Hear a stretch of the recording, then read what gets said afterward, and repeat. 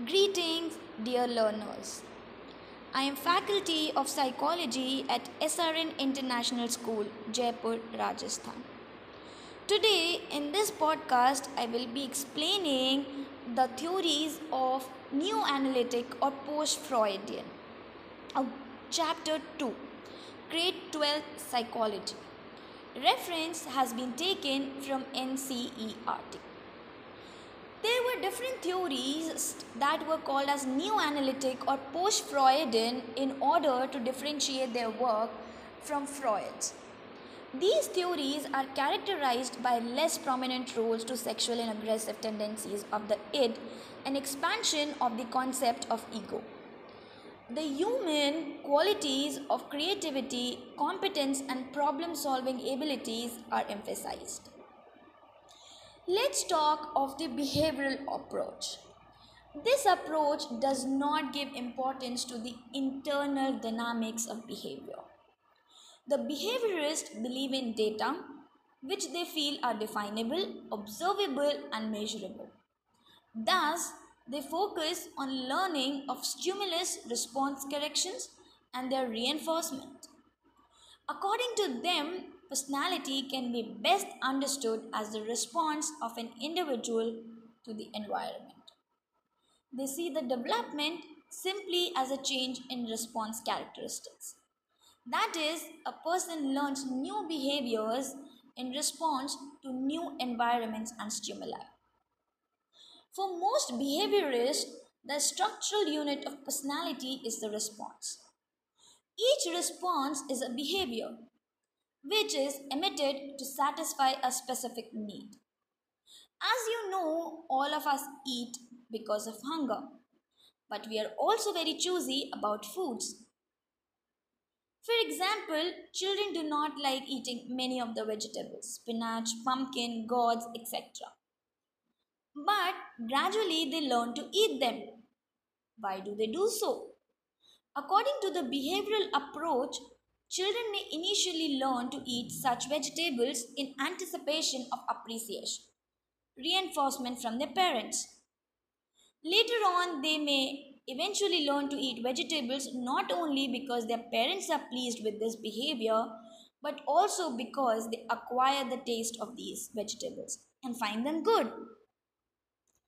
Thus, the core tendency that organizes behavior is the reduction of biological or social needs that energize behavior. This is accomplished through responses that are reinforced. Now, learning principles that involves the use of stimuli, responses, and reinforcement in different ways. The theories of classical conditioning given by Pavlov, instrumental conditioning given by Skinner, and observational learning given by Bandura are very well known to you. These theories view learning and maintenance of behavior from different angles. The principles of these theories have been widely used in developing personality theories. For example, observational learning theory considers thought processes extremely important in learning. But these find almost no place in classical or instrumental conditioning theories. Observational learning theory also emphasizes social learning based on observation and imitation of others and self regulation, which again is missed out in other theories. Let's take off cultural approach. This approach attempts to understand personality in relation to the features of ecological and cultural environment.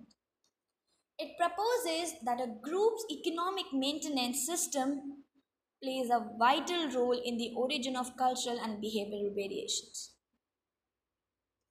The climatic conditions, the nature of the terrain of their habitat, and the availability of food in it determine not only people's economic activities but also their settlement patterns, social structures, division of labor, and other features such as child rearing practices. Taken together, these elements constitute a child's overall learning environment. People's skills, abilities, behavioral styles, and value priorities are viewed are strongly linked to these features.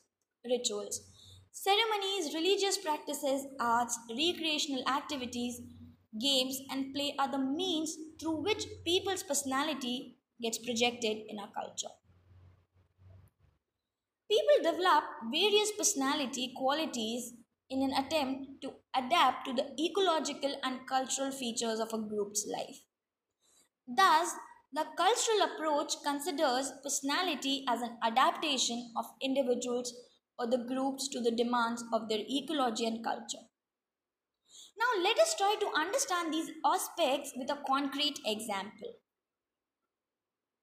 As you know, a good proportion of the world's population even today lives in forest and maintains regions with huntings and gathering as their primary means of livelihood. The Birhor, a tribal group of Jharkhand, represents such a population. Most of them live a nomadic life, which requires constant movement in small bonds from one forest to another in search of games and other forest produces, such as fruits, roots, mushrooms, honey, etc. In the Birhar society, children come from an early age are allowed enormous freedom to move into forest and learn hunting and gathering skills. Their child socialization practices are also aimed at making children independent, do many things without help from elders. Autonomous take several decisions for themselves. And achievement oriented accept risk and challenges such as those involved in hunting from an early age of life. In agricultural societies, children are socialized to be obedient to elders, nurturing to young sisters, and responsible to their duties.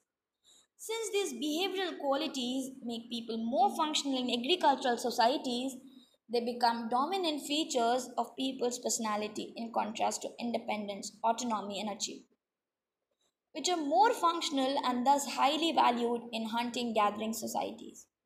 Because of different economic pursuits and cultural demands, children in hunting, gathering, and agricultural societies develop and display different personality patterns. This is a very important approach as it helps the children to adapt to the cultural demands. That's all for today, students. I hope you must have understood today's topic. You can listen to the podcast attentively again. Thank you so much. Stay blessed, my dear students.